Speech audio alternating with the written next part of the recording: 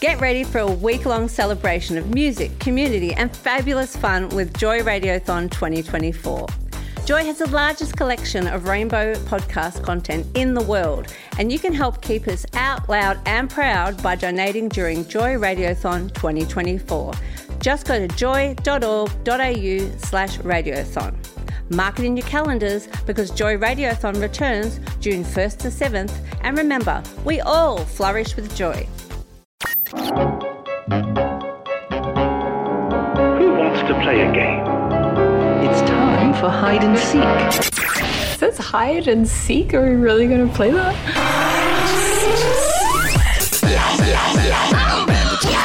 Don't understand what's going on here. This is the emergency broadcast system.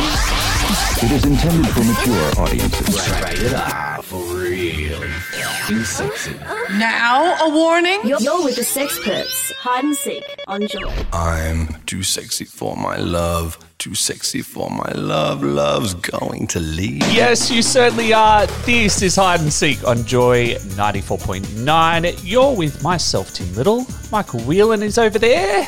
All the way over here. And John Cock is here in the studio. Hi. Hello. Providing comic relief. And, you know, the And the ability to standard say relief. cock on air. Yeah. Now, Tim, we are recording remotely today. We are in our Gorilla Studios. I know, they had to do a bit of a deep clean, didn't they, after last time? After the last two episodes, being nude in the studio with the two of you and having Craig and Damien along, they thought, look, let's just sanitize the whole studio. I don't care what you say, there were no skid marks on those chairs. And they got the smudge sticks out, I think. Yeah. Got all the jizz off the panel. So we are recording off-site today. We are doing a regular episode, but we're doing it podcast only. So if you are a podcast subscriber, thank you very much for tuning in. You are getting exclusive content that has not been broadcast live to air on Joy 94.9. We have taken the liberty of submitting a couple of our quickie episodes, which are being broadcast probably as you listen, as we speak. Indeed. So if you have downloaded our quickies before, you'll get a bit of a resampling on Joy 94.9 this week. And we thought we would take this time to break away, do a little bit of off-air recording, and catch up about a few topics that are kind of permeating throughout community. Well, they're getting around a bit.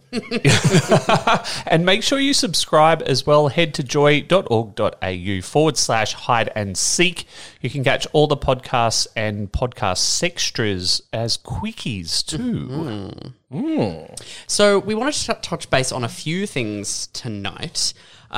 We wanted to have a bit of a community powwow, I guess, about the thing that's, I guess, soon to be on everybody's lips, which is monkeypox. Well, I hope not to have it on my lips. Please hope. don't have it on your lips. With the from me. preface that we are talking about monkeypox in a very general nature. We're not providing any clinical guidelines, any medical advice, other than what has been suggested and promoted by our key stakeholders in this space, the WHO, the Australian government, Victorian government, and our fantastic community organisations like our ACON and our Thorn Harbour here. Our health Prepster in the overlords. UK. Exactly. We're not doctors. Yep. Everyone that's doing the good work. But I'm not a doctor. with that in mind, we are going to be having a bit of a monkeypox powwow today. And we would love to hear what your thoughts are, what your concerns are, what questions do you have about monkeypox. Obviously, we can't answer them live on air, A, because we're not live on air, and B, we would love to talk to a doctor about it. Yes. So we would love, if you jump on our social media, there will be a link to our NGL, which is our Ask Us Anything link. They are completely anonymous, so you can drop a link in there, or you can feel free to email us, hideandseek@joy.org.au. Drop a question in there, and then in a week's time, in a couple of weeks, we might engage some people working in epidemiology, in the research space, in hopefully, fingers crossed, potentially vaccine rollout, and have them answer your questions either live on air or we will post them to our Instagram story, making sure that those are all evidence-based opinions and have the best scientific backing. We're not just here to ramble about something we don't know everything about. And I have to say, I was a bit alarmed seeing some people's Insta posts with the rashes occurring on the face. They look pretty painful. There was a meme going around that one of our joint friends and probably I think also a listener of the program shared, that was like the queer people finding out that that COVID can make you sick for a week and could potentially kill you, and it was just like meh. And then monkeypox potentially leaving scars, and they were just like what? So obviously we have come out of a global pandemic. We have a number of different bugs circulating and have been for the last couple of years. We've had Japanese encephalitis. We had Ebola before that. We've had Hep A and meningococcal outbreaks. So I can understand if our community feels a little bit exhausted from health messaging. We've done this day in and day out for a while, but it is important to stay up to date with the most accurate information so that you can make the best choices to inform your I think that's something that we, as a community, have experienced for quite a while. When COVID first started kicking off, I had all of these people coming to me, straight people going, and there's this thing that we're supposed to do called contact tracing and stuff. Oh, girl. Queer people have been doing this for a very long time. Yes. Yeah, it's like, for me, that's Tuesday after a big weekend. Mm-hmm. But I thought before we get into the nitty-gritty of it all, let's have a bit of a general overview of what monkeypox is, what MPXV is, and how we need to start thinking about it as a bug that is circulating in the community. So it's basically from the same family of viruses as the Varroa virus, which causes smallpox. This is what I've read online on health.gov.au. So it's a very rare illness that started in Africa. Mm-hmm. Central and West Africa, to be specific. Yeah. It's been endemic there for quite some time. 30 years or something. Yeah, I think it's around 30 years it's been around for. But it's generally, prior to this current outbreak, been contained to people in Central and West Africa, or those people that have just returned from travelling there that have picked it up while they're there.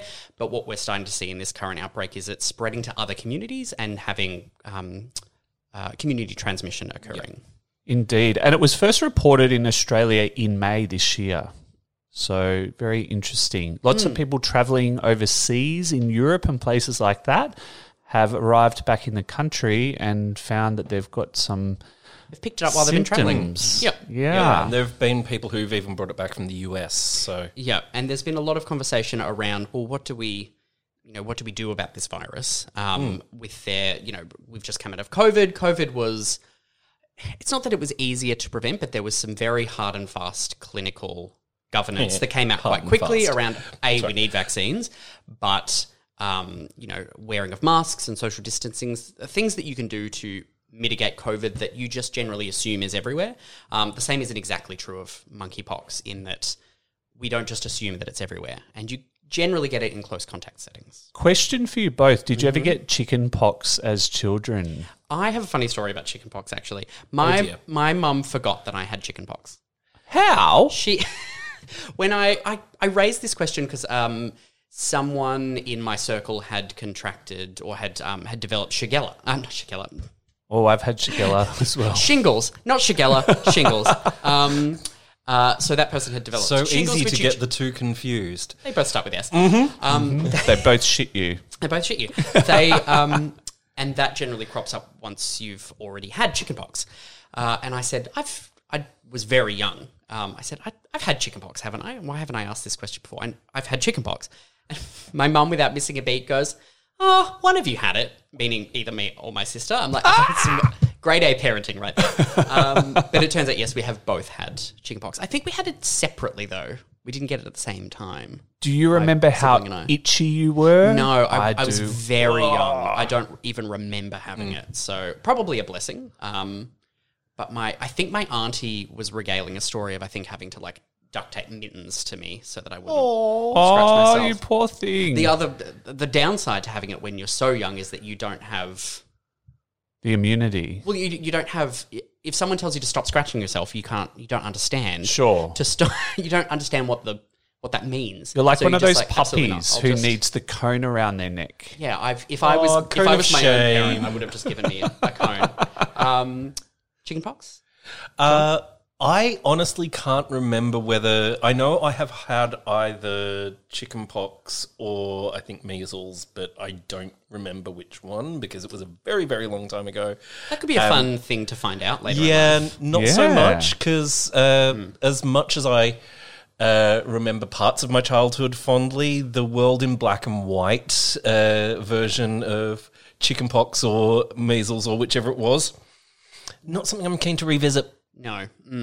I remember taking probably 1 week at least off school and my mum absolutely covering me in calamine lotion. That smell haunts me to this day. Yeah, it's a sense memory trigger. Yeah. It's very stinky. But it's the only thing that helps. Indeed.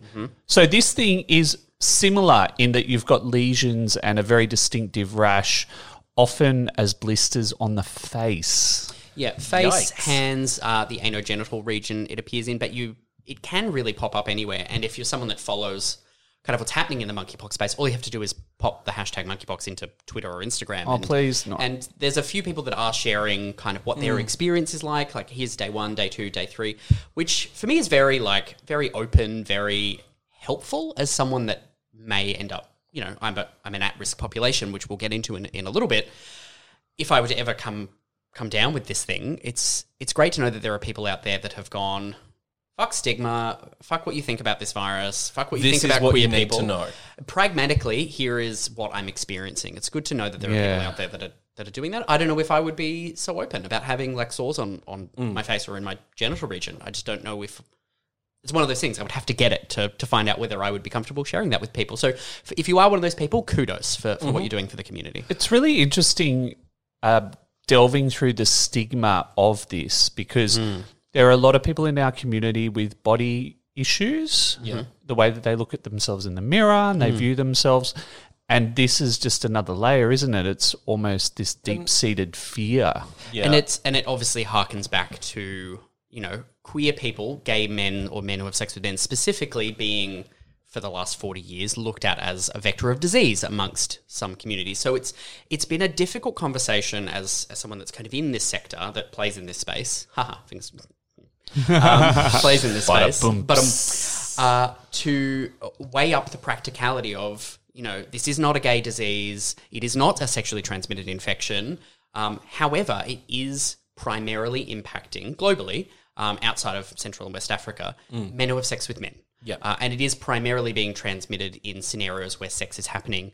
And that can be a funny thing to think about, that it's not an STI, but you can probably and most likely would pick it up in close contact settings where you would be, sharing intimate bodily contact. And that's true of other things like the common cold. You can easily get that when you're having sex. No, it's not an STI. Same for COVID. If you're close enough to have sex with someone, you're probably close enough to transmit. So I remember one of the things that came out of the US was the idea that if you're going to be having sex with randoms during COVID, then you should limit it to forms of contact that aren't going to be as likely to have the opportunity for transmission. So I think that's probably going to end up being one of the strategies to adopt in the monkeypox space. Yep. And because the ways that it could be transmitted are, it's not the same as COVID, obviously. No, of course. But if you're having close, intimate contact, both things are a risk because it can be transmitted by generally close contact if someone has already developed a rash or those sores, those lesions that we were talking about. There's suggestions that, respiratory droplets, it could possibly be aerosol transmission. There's still a lot of research that needs to happen in that space. Bodily fluids, it has been found in semen, but I don't know whether we know what that means for, say, you were to ingest semen or whether you were to receive semen, anorectally or vaginally, what that would mean for transmission routes. And also contaminated materials. So thinking about something like body lice or scabies can be transmitted when you're sharing bed sheets or towels or those sorts of things. The other potential vector of transmission or something to consider is that if you're someone that picks up monkeypox, obviously you want to isolate away from everyone, particularly your partners and things like that, notify everyone, but to steer clear of your pets, as difficult as that can be. So if you're going to be never thought about that. It can be transmitted to your pets and then on to other people that the pets may be interacting with or back to yourself, that sort of thing. Oh, Jesus. So the recommendation is that if you do have pets, get someone to look after them. See, I think that's one of the things that if I had monkeypox, I would probably feel so miserable in that period because I'm a man flu kind of. I get sick and it's tears Aww, and it's the full Oscars moment. I think if I couldn't cuddle my dog at that time as well, nope, the world is ending. It's all over. And to have to isolate away from him. Yeah. But just, obviously you would want to make sure that you've got a good friend that can look after them and maybe send you like some FaceTimes. Totally. Some video content to make sure that you're staying connected with your pets. Because when I had COVID, we're fortunate in our current place. Subscribe to my OnlyFurs. Subscribe to the OnlyFurs, exactly. We have a wraparound balcony, so our bedroom where I was isolating, the pets could come out on the balcony and wander around and like wiggle in front of the window and be like, what are you doing? What's going on? So I could at least like press against the window and be like, I love you. And what about other people touching your pets? Dogs in particular? I'm not sure, to be honest. It's an interesting thought, isn't it? You would potentially not want there to be that transmission risk factor if you'd like 5 days into your infectious period been like, oh, this is monkeypox and the pet has been around you. I would probably seek some clinical advice on what that would mean for you and for your pets, and how long that pet might want to refrain from cuddles before they were fine. It may be straight away. I'm not actually sure how long the monkeypox virus lives outside the body other than like bedding and stuff. So it might be a matter of just getting someone else to look after them and just steering clear a little bit. Thankfully, because it's not as transmissible as something like COVID and just like sharing spaces together that we know of, because that we would probably see a lot more transmission in settings such as what we're in now, where we're sitting across the table from each other. We would probably be seeing a lot more of that if it was very contagious through aerosol transmission. But again, more kind of research needs to be done. So do you think that they are reconsidering the the guidelines around coughing and sneezing and those kind of claims? They're getting rid of coughing and sneezing? They're reconsidering it. We don't want that anymore. I think we're done with that. In terms of what Sneezing they're saying. is cancelled. In terms of what they're saying, transmission through respiratory droplets, for example, coughing or sneezing is less common. But usually when there is prolonged face-to-face contact. I mean... But it also depends on whether the direct, like the face-to-face contact in this setting is actually what the... Like, correlation is not causation. So you could say, well, we were sitting in a room together. It's like, but then you also went off and went to an orgy together for 5 hours. Yeah. Could that be what the transmission route was? So there's still some unknowns in this space around, I think particularly around respiratory droplets and aerosol transmission that are still yet to be defined. I think a lot of health agencies are being like super pragmatic, super cautious. I think the WHO has suggested that aerosol or respiratory droplet transmission is something to consider. Is it as likely or as infectious in that space? I don't have that information at my fingertips, and I wouldn't want to suggest. But I think more research is still ongoing. So for those listeners who want to perhaps prepare themselves, be a little bit more cautious, what are some of the prevention strategies that we can talk about today? Well, we're not doctors, but there is some information out there. There's things that you can consider, especially in an Australian context where, and we'll probably get into this in a bit, we don't have a vaccine rollout at this stage. A lot of what we are suggesting from our clinical spaces and from our health promotion agencies, like the one that I work for, is to kind of watch and act. Be alert, but not scared. It's not a time and a space to be frightened. But if you are someone that's going to be traveling overseas, obviously there's a lot more cases overseas, and travel, if you're a highly sexually active man who has sex with other men, or people that have sex with men who have sex with men, you're at a higher risk, and to engage in the right risk reduction strategies that work for you. And that might be you're going to Stecia's Bear Week and maybe you're going to the beach with all of the bears and maintaining a distance and not sucking off 900 of them. So but for other people, taking on that risk is an acceptable risk for them, because people consider that monkeypox is a self-limiting virus in that you clear it within, after the infectious period is done, I think it's around 21 days, you clear the virus out of your system, and they may see that as an acceptable risk for them to take on.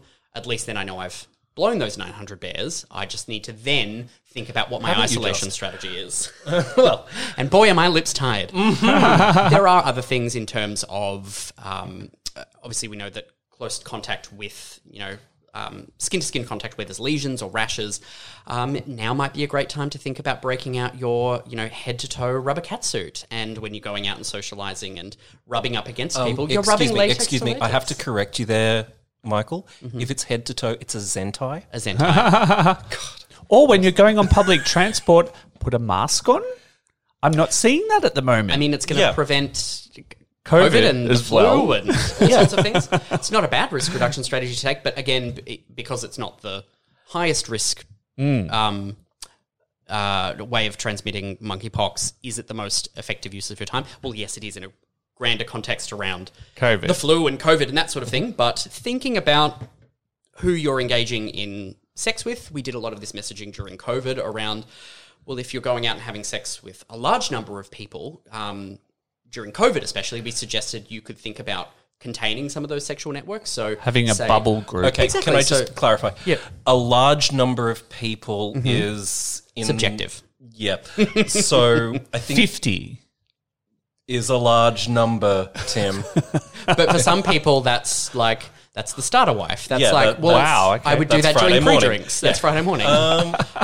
But yes, a large number of people is subjective. But if you say ordinarily in a week you would have sex with 50 people, which I would be exhausted. Me too. Wow. But you could think about, say the three of us were all single queer men attracted to each other. We could all have sex together. And then we would have as much sex as we like, but only amongst our network in our of bubble. people. And having that dialogue around if the bubble expands or if I burst the bubble, having that conversation between the three of us, or John, say, is going to Sticia's Bear Week and we preclude John from the sex bubble when John returns until the 21 days is up. Has elapsed. There are things that you can do, and I'm not saying anyone needs to do any of these particular things, but those are some of the things that you can do. This is sounding kind of like in the early noughties, I remember there were groups of us up in Sydney who would engage in sex in talk, test, trust scenarios. Sure.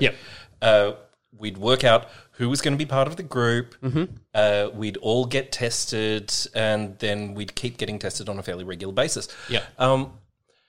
My understanding, though, is that there aren't any clinical tests currently available that have been approved for monkeypox. And which is why it's the general consensus is that your infectious period generally starts when you break out in those rashes and things like that. So even if some of those earlier symptoms develop around flu, you may not be, because there's like flu and fever that can be part of the process, the symptoms. You may not be infectious during that period. So once you break out in a rash or sores and lesions, you would probably know, and therefore you're probably, like, that's when your infectious period starts. So while testing for people that aren't symptomatic isn't readily available, yes, you can go and get tested. And it's probably worth mentioning that if you are a person that's just returned, you've had contact with someone that does have monkeypox, and you're thinking that maybe all of those people who are currently at Dory Alley. Well, that's the thing. There's a, and this has been part of the communication strategy insofar as working within our queer communities. It's like, hey, are you going to Berlin? Are you going to Dory Alley? Are you going to we've just had Pride season internationally. Are you returning about those things? While there isn't a lot you can do in terms of vaccination at this stage, be thinking about, okay, I've been in those scenarios, and if something does crop up on your skin, just maybe pay it some extra attention and keep an eye on it. And then if things develop, but if you are thinking about testing, not to just turn up to your doctor's practice or to your sexual health clinic and say, hey, does this look like monkeypox to you? Which is strange. Call ahead. FaceTime. Call ahead. Because that's what you would do if you ordinarily got like a genital rash. Be like, is this herpes? Like, I'm not sure. Yeah, you want to know, right? You want to know. You would just make an appointment and turn up. It's best to follow agencies like your ACON, your Thorn Harbour, go to the Better Health channel, and we'll have all of these links in our podcast, so do not furiously write them down. Head to joy.org.au/hide and seek. These will all be there. Is to, call ahead to those specialist sexual health clinics and say, hey, I may have been exposed to monkeypox, or I think I might have it. What is the process? And there's a lot of PPE that needs to happen for the testing staff, because what we don't want to happen is that a whole bunch of people with monkeypox transmit it to the people testing for monkeypox, and then we have a bottleneck scenario. Wow. Something we're very cognizant of with how we've overworked our health workforce during COVID, and had outbreaks in hospitals and had to shut down aged care and I don't need to reiterate it because we're all aware of it. Yeah. So big respect to the people working in that space. Yeah, exactly. And so far you can't die from it, right? It's something that is visible on your body and it is painful. It is a self-limiting virus. You may be left with, for those people that get those kind of lesions on their face and body, like some that we've seen online, they can leave scarring in the same way that like acne scarring can occur. Yeah. But it can be lethal in a small number of people. I think predominantly in immunocompromised people and children, people that don't have strong immune systems, that is a concern. But for your general average, generally healthy adult, no, not deadly, but incredibly uncomfortable from the people that I know that have had it and the people online that I've spoken to that are like, if you get it, you get it, but you don't want to get this thing if you can avoid it. So take the risks that are appropriate from you and the precautions that are appropriate for you.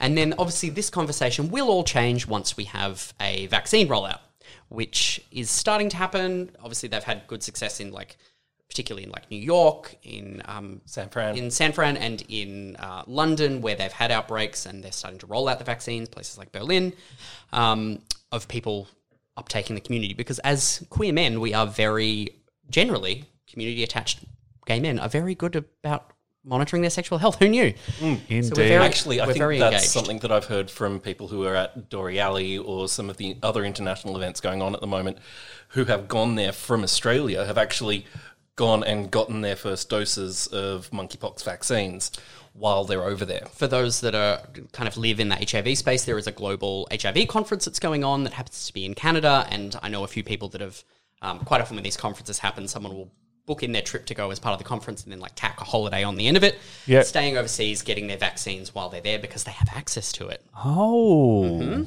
that's an idea. Yeah, because why wouldn't you? I certainly would be. Yeah, totally. But in terms of the Australian rollout, we tend to be a bit slower at things, not mentioning any names, but the Blovid vaccine was... Hang on. No. Was very belaboured. We don't have access to a vaccine here yet. You technically could get access to the smallpox vaccine, which has some effect on the current monkeypox outbreak, but I think one person in Australia has received it. It has some side effects that I don't think are as good as this new generation of vaccines. So I would generally recommend waiting for the new wave. The government has confirmed at least one of the two new next gens we will receive. Awesome. We don't know exactly when that will happen, and they've kind of hinted... Or to what extent. They've kind of hinted that, like elsewhere in the world, it's going to take a while to get a large number of doses of the vaccine, so it may only be in those higher risk individuals that get it initially. So there may be a bit of back and forth in the community. Well, why aren't I eligible? Why is that person eligible? Why has this person got it and I don't have access to it? And this is a conversation that happened during COVID too, around you came in the first wave and then they come through in the second wave. Some people weren't eligible for months. I had people angry because I was able to get my first doses of vaccine fairly early because I'm a carer. Yeah. And it's just like, no, if I get it, then the person I care for can potentially die. Yeah. And I don't work frontline, but I work in a healthcare setting. So I was not in the first phase, but I was earlier on, and no one got angry with me, but they were like, I'm jealous that you've gotten access to it first. So it may be that certain people within our community get access to the vaccine first. But I think what we're very good at here, particularly in Australia and as queer people in this community, is that we're very good at communicating amongst each other and amongst our own networks. I can just see when the vaccine rollout is happening that, our SOPVs are really well included, that, community forums are happening, and there's a lot of information at our fingertips to help us get access to the vaccine as quickly as we possibly can. What kind of effect has this had on some of the events that are happening in our space at the moment? Well, that was something that we were talking about before we start. I was going to say off air because we're not on air. No. For this particular we are Gorilla Radio. So I was having a chat with the lovely Ben, who we interviewed just a couple of weeks back about Adam's 7th birthday, and the Adam parties, the nude parties that happen that are now back at Circuit, are going on a bit of a hiatus at the moment. And that decision was made kind of in conjunction between Ben as the organiser and Circuit that hosts the party, that while case numbers are quite low of monkeypox in Melbourne and in Australia at the moment, that they don't want to be the epicenter of an outbreak, and they think the most responsible thing to do is for those parties to cease, at least until we have future developments, a drop in cases, better access to the vaccine.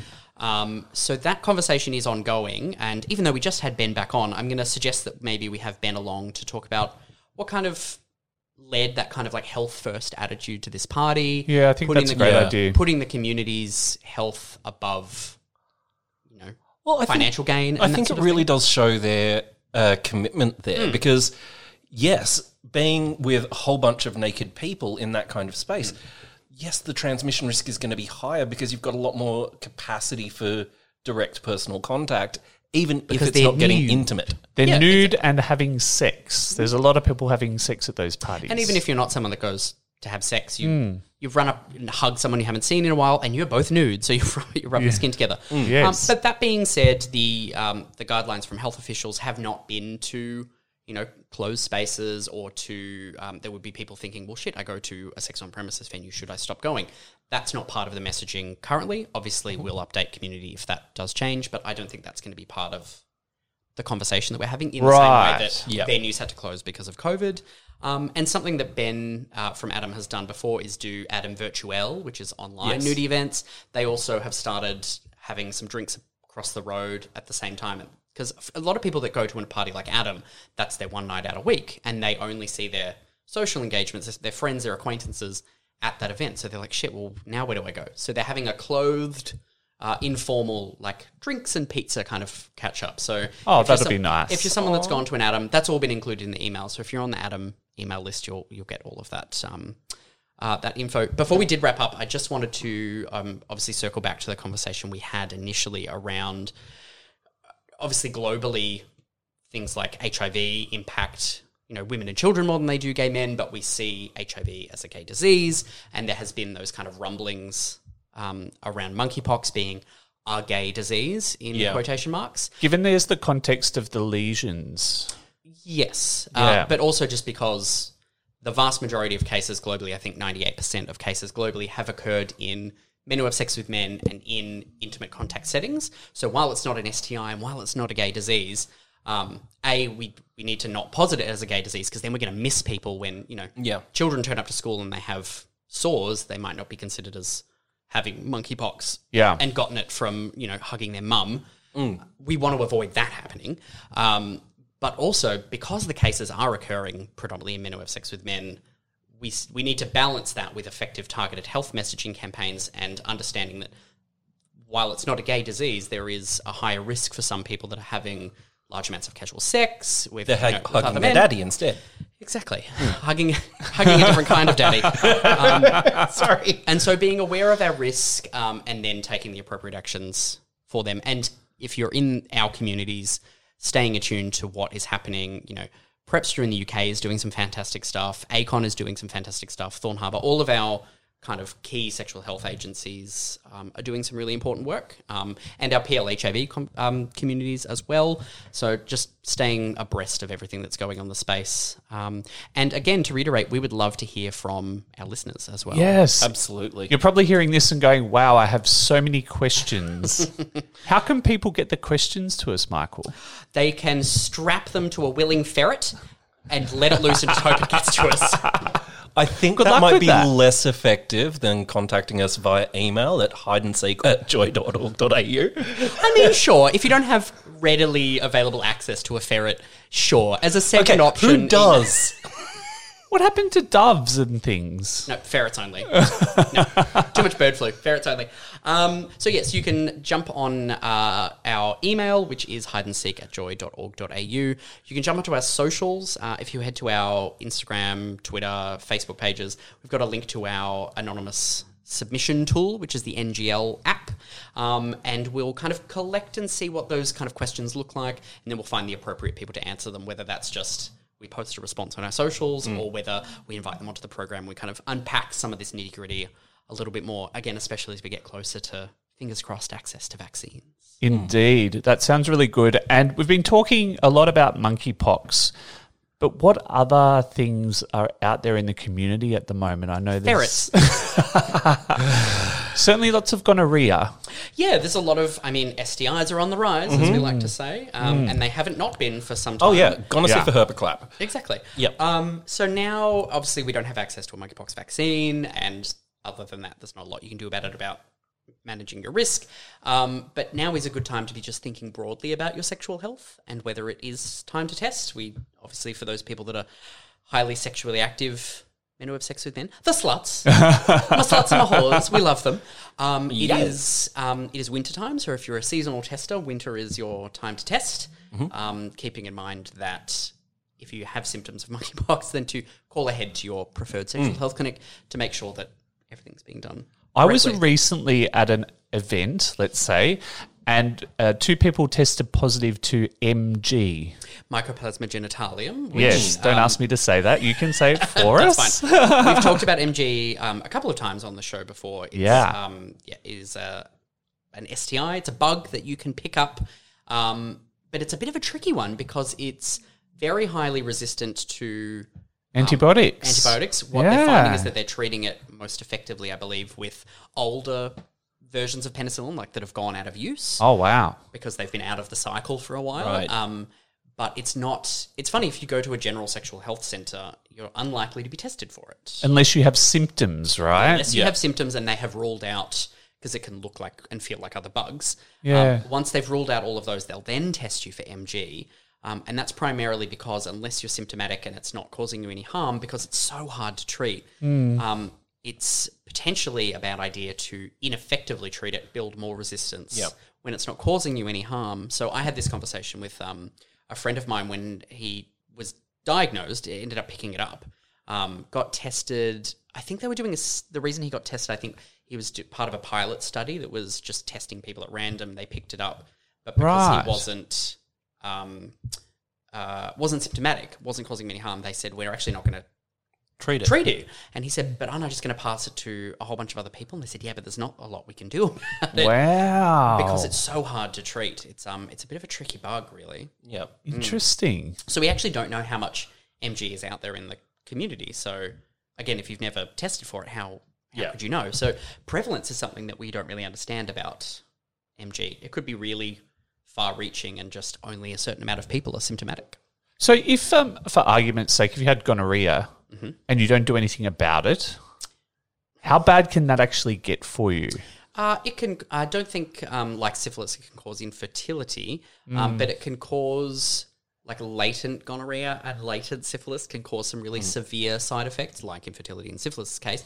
But you can get some really and chlamydia as well. You can get some like testicular pain. Wow. Discharge from your penis. Yeah. But those are all the ones. So if you've never had symptomatic gonorrhea, if you get symptomatic gonorrhea, you are strapping 9 ferrets together and getting that sleigh ready to... I know it in a few days. Oh, dear Lord. We were talking about this before we started recording. Every time I've had gonorrhea, I have been symptomatic, and it's within, like... hours. Yeah. Most people are like 24, 48 hours. 48 hours, da-da-da. I'm like, no, within like 6 hours, my penis is like, hello. I'm here. Time It burns. It burns. Someone I know was saying that their penis was extra sensitive in a more horny way. I have also heard that from other people. Yeah. Really? They really liked the feeling of it. Well, it sounds really strange, doesn't it? But it kind of increases sensation. And if you're someone that has like a link between like pleasure and pain receptors. Yeah. And this person, I don't know whether this had anything to do with it, but this person that I was talking to a while ago about this was uncircumcised and apparently retracting their foreskin. Yes. Bringing on some of that, like, not like shooting pain, but a sensation. A sensation, like a heated tingle that they were like, I don't hate this. And so it was unpleasant for them to ejaculate because of the pain in their urethra. Yeah. But they said, they were like, I actually didn't hate the overall sensation. And I thought that was really interesting. Okay, then. Never like, something not that what I was consider. expecting. No. Mm-mm. Usually I'm like, ow, ow, ow, ow. Yeah. I need to get my PA out. Yeah, as someone well. walks near you and you're like, don't touch me. And another one is the inflammation. So urethral inflammation is not a favourite symptom. No. And it, like, I just find it painful when it's happened. Yeah. And if you are, it's a blessing and a curse to be asymptomatic because I'm always symptomatic for fucking everything. Yeah, same. But it's great to know that I've got something. So A, I don't pass it on, and B, I can get tested. I can get tested and treated as quickly as possible. But it's also a blessing to not have the symptoms to a certain degree. Yes. Yeah, but it's difficult. Like if you have like also a partner or partners that are asymptomatic, and you're potentially passing it back and forth. It can be very frustrating to just get treated for it and then get it sent back to you. Pain, real pain. You know what I also dislike? The antibiotics. My stomach hates them, particularly doxycycline. Right. Yeah. It wrecks everything down there. Yeah. There's been some interesting further evidence that was presented at the AIDS conference this year around doxycycline as PrEP, which I think we've talked about before. Yeah, we have DoxyPrep. Yep. And how it's probably not for everyone, but there was some renewed evidence that for those people who were adherent to taking it within, I think 48 to 72 hours post As DoxyPep. as DoxyPep, that it had amongst those people who were really diligent with it, that it was highly effective. So that I think is really interesting and a cause for potentially access rollout amongst a specific group of people. Would I suggest we just give everyone in the country antibiotics? Absolutely not. No, especially not amongst- me. Amongst a certain group of people, especially for people whose employment relies on them being STI free, like our sex worker communities. Oh, yes, indeed. Men who have sex with men particularly, even though a lot of sex workers have very high uptake of barrier methods, there are, particularly amongst sex workers who are men who have sex with men, Oh, absolutely. that have clients that request or want non-barrier method sex, so sex without condoms, and also you can get STIs in different ways. Pharyngeal to pharyngeal gonorrhea being one of them. Yeah. I think there's a real case to be made for selecting a few people that are constantly acquiring STIs and going, here is this option that maybe for a while might suit you. Yeah, I think something for those who are considering DoxyPep or DoxyPrep to be aware of, though, is doxycycline does have some side effects that people who live in Australia should be a little bit more conscious of. It doesn't mean avoid, but it does mean be aware that it can cause what's called photosensitivity, so reaction to light. And it's Australia. We have no ozone layer. Yeah, we have no ozone layer.